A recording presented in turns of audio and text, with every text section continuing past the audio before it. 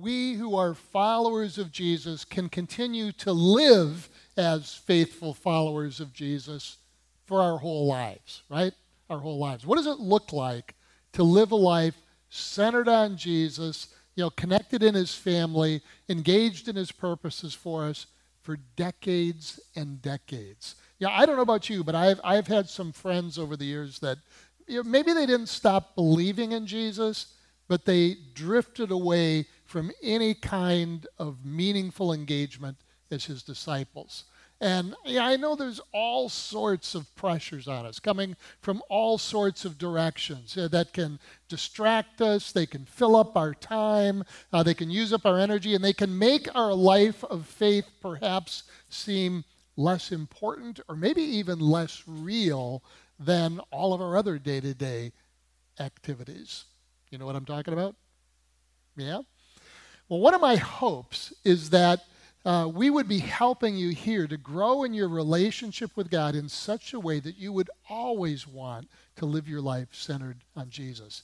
I know that was Paul's hope for those believers in Corinth too. It must have been devastating for him to hear about all of the weird and wacky things that were going on in this church he had planted in Corinth. So all through 1 Corinthians, which we've been in now this is the 7th week, Paul has been writing about how to live as faithful members of God's family and why that matters. And now in chapter 15, as we get to the end of this, he gets to what I think everything he has written about so far, everything he has said has been leading up to this. And it's all about resurrection.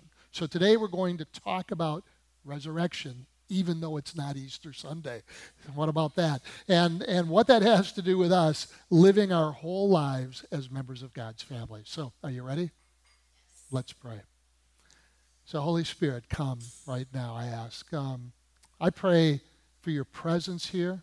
Pray that you'd bless us with your presence. I pray that you'd be at work in our lives, in our minds, in our hearts, in us as a church this morning. I pray that you'd open our eyes, open our hearts, open our ears, so that we might hear your word and let it do a work in us today. In Jesus' name, amen.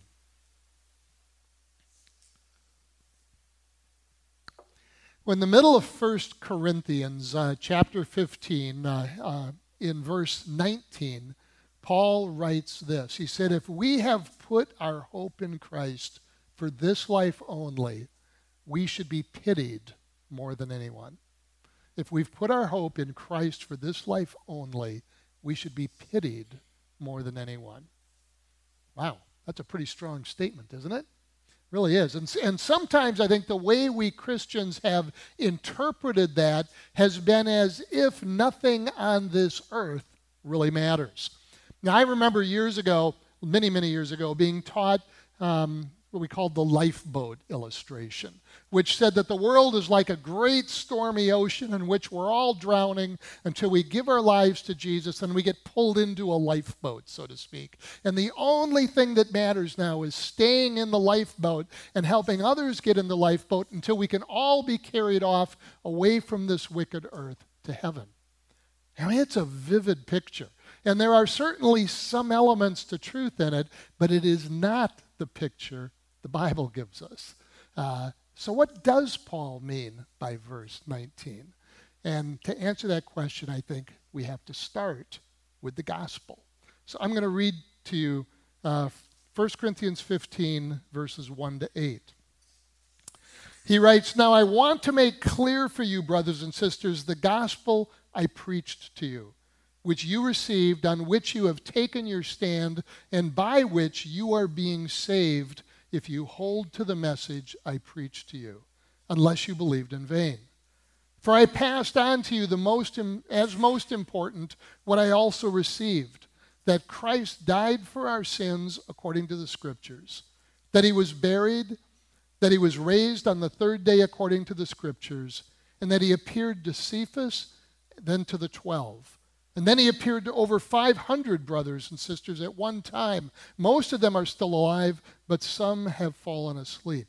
And then he appeared to James, then to all the apostles, and last of all, as to one born at the wrong time, he also appeared to me. Paul said, I want to make clear for you the gospel, right? The gospel. The gospel means good news.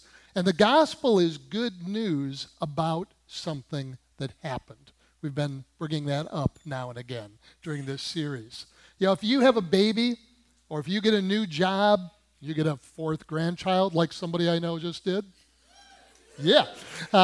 You graduate from college, or you want to tell everybody, or whatever. When something happens to you, you want to tell everybody. That's my point, right? You want to spread the good news. And you want to spread the gospel, you could say, about what happened to you. Well, Christianity is not a set of ideas. It's not a pathway to spirituality. It's not a way of life particularly. It's certainly not a political agenda. It didn't even start out as a new religion. Now, it does inform and influence and give energy to all of those things. But Christianity is at its heart good news about something that happened. Good news about something that happened. And what happened, Paul says, is this. Christ died for our sins according to the Scriptures. Christ was buried, and Christ was raised on the third day according to the Scriptures. Bible scholars think those verses were like a statement of faith, an early creed for those first Christians, the way they were taught the essentials of their faith. Christ died for our sins according to the Scriptures. Christ was buried, and Christ was raised on the third day according to the Scriptures. They're not religious ideas. They're describing an event that happened. And note that what happened, he says, happened according to the Scriptures. Now, the New Testament had not yet been written when Paul sent this letter. So according to the Scriptures can't mean according to how Matthew, Mark, Luke, and John tell us the story in their gospel accounts. Hadn't been written yet. No, Paul's saying that when Christ died and rose again, that was according to or in accordance with the whole story of the Bible going back to Genesis. The story about how our God loves all of his creation so much, and especially loves all of us so much, that he was not willing to let his creation be destroyed by the chaos of sin and death, even though we're the ones who opened the door to that chaos. He loved us too much for that. All through the Old Testament, there's this growing sense of promise and expectation of a Redeemer who would come, a Messiah who would come, who would make everything that had gone wrong right again, and who would then rule the world with righteousness and justice and mercy. So when Paul spells out that gospel creed, he uses the word Christ, not the name Jesus. And I'm pretty sure that was intentional. Christ isn't Jesus' last name, right? Well, it's not his last name, it's his title. Christ means anointed one. It's the Greek version of the Hebrew Messiah. Using Christ tells us that when Jesus did these things, when Jesus died and rose again, he did them as the Messiah, the long-promised conquering king who had come to set his people free. The gospel is the good news about an event that happened. Do you ever find yourself wondering if all of this God stuff is even true? I'm sure you don't. You probably never do. But every now and then, I find myself thinking about that. Yeah, what if we're making all of this up? But whenever that happens, I go back to the death and resurrection of Jesus. It was an event that happened, not just some religious idea. Hundreds of people saw Jesus alive again on multiple occasions after he was crucified. Yeah, they were so sure that Jesus had risen from the dead that many of them endured horrible persecution. Many of them were martyred. We have a faith that is based on good news about an event that happened. And what happened when that event happened is what makes all the difference. In verse 12, Paul writes, "Now if Christ is proclaimed as raised from the dead, how can some of you say there is no resurrection from the dead?" In previous weeks during this series, I've been talking about how some of the believers in Corinth thought they had achieved such a high level of spirituality that they were essentially perfect already, right? They were like the angels, they thought. They believed that was the gospel. To become these super spiritual people. So they didn't want or think they needed or believed in resurrection for themselves. Resurrection has a very specific meaning. It means someone who was physically dead becomes physically alive again with a physical body, right? That's what resurrection means. Well, these super spiritual Corinthians didn't believe in that. They thought death was a way for believers to escape their bodies and continue on living as these purely spiritual beings unhindered by their physical bodies. Well, that's actually not too different from what a lot of people think Christianity teaches these days, isn't it? A lot of people think that is what Christianity teaches. But verse 13 and 14 say, if there is no resurrection from the dead, then not even Christ has been raised. And if Christ has not been raised, then our proclamation is in vain, and so is your faith. Everything hinges on the resurrection. See, I think we might tend to live more in that lifeboat story I told earlier, more of the time than many of us might think. We get that Jesus' death and resurrection was an event that happened 2,000 years ago. We get that, right? We all know that. And we think about that event as something that if I believe in it, it's going to help me be a better person now so that when I die, I can go to heaven. Well, that's basically the lifeboat story. Now, there's truth in it, but it's missing something. I think if Paul was here, or if Jesus were here, they would say to us, you're missing the point. You're missing the point. The death and resurrection of Christ wasn't just an event that happened. It was an event that changed the world. The resurrection of Jesus was the proof that on the cross, Jesus had defeated death. Otherwise, he'd still be dead, right? Otherwise, he'd still be dead. The things that mess us up in this life, like the drive to work 90 hours a week, or the overwhelming need to look good, to be successful, to make a name for ourselves, all the compulsions we give into and get addicted to, all the ways we try to protect ourselves and ruin our relationships in the process, they are all rooted in the fear of death. We grasp after life in ways that lead only to chaos because we have this fear of missing out, this FOMO, right? Fear of missing out, which is really a fear of the emptiness of death.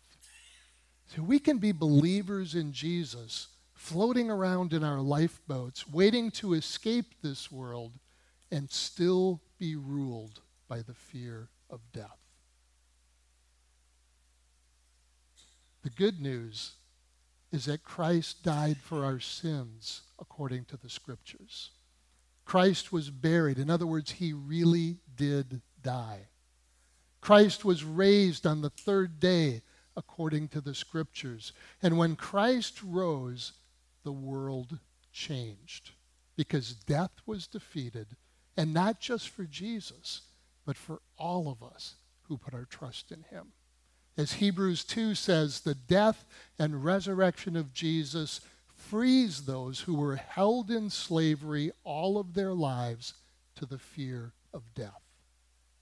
The resurrection of Jesus proves that death has been defeated.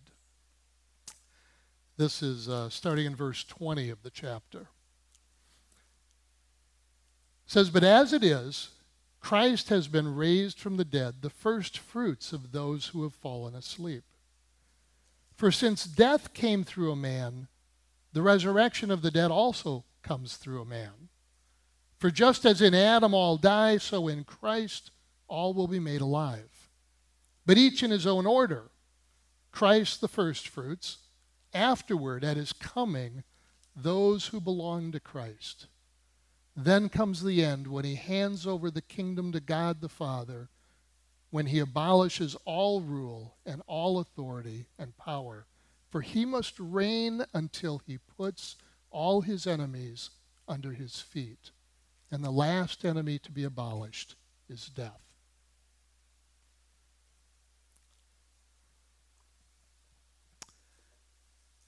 I'm pretty sure that one of the reasons that people over time sometimes drop out of engaging in the church or even engaging in faith is because the world is such a mess. And sometimes the church is too, right? It can be discouraging. Or we get discouraged by what we see as the lack of transformation in our own lives. It's very easy then to get cynical about everything. If death has been defeated, we might ask, why is there so much death? If Jesus is now the king, why isn't the world a better place? Well, it actually tells us why in that passage I just read. It says Jesus must reign until he puts all his enemies under his feet. Clearly, that has not happened completely yet, right? Not yet. So how is it going to happen? Well, long before Jesus came into this world, Isaiah the prophet painted this beautiful poetic picture of the kingdom of God, the time when the Messiah would be king. It's in Isaiah 32, and it says, indeed, a king will reign righteously, and rulers will rule justly. And each will be a shelter from the wind, a refuge from the rain, like flowing streams in a dry land, and the shade of a massive rock in an arid land. Beautiful picture. And in that picture, here's a couple of questions. How many kings will there be? One, right? And who's that king? Jesus, right? We know that now. There's one king, and it's Jesus. But here's the second question. How many rulers will there be? Many. Somebody had, I've heard this before. Many rulers, right? And who are those rulers? All of us, right? We're the rulers. We're the rulers under King Jesus. Jesus is the King of Kings. And his people, God's family, are called to rule and reign under his kingship, bringing the justice and the righteousness and the mercy of our King to a world that desperately needs it. Right? That's how Jesus will put his enemies under his feet. Which, his enemies, by the way, are never people, right? We all know that? That's a mistake that's been made way too often. His enemies are things like poverty and racism and loneliness and death and war and all this kind of stuff. Those are the enemies he's going to put under his feet. Jesus will reign over this world until he puts all of his enemies under his feet, and he will do that largely through us as we live out our call as God's family, as we pray for God's kingdom to come and his will to be done on earth as it is in heaven, as we work for God's kingdom to come, as we live holy lives ourselves, and as we refuse to be ruled by the fear of death. So as we rule and reign in this life, joining Jesus in his mission, by loving God and loving others. Amen? Which is why being God's family matters, right? Being God's family is where we remind each other of this good news that death has been defeated, even though it doesn't always seem like it. Being God's family is where we encourage each other that we no longer need to live ruled by that fear of death.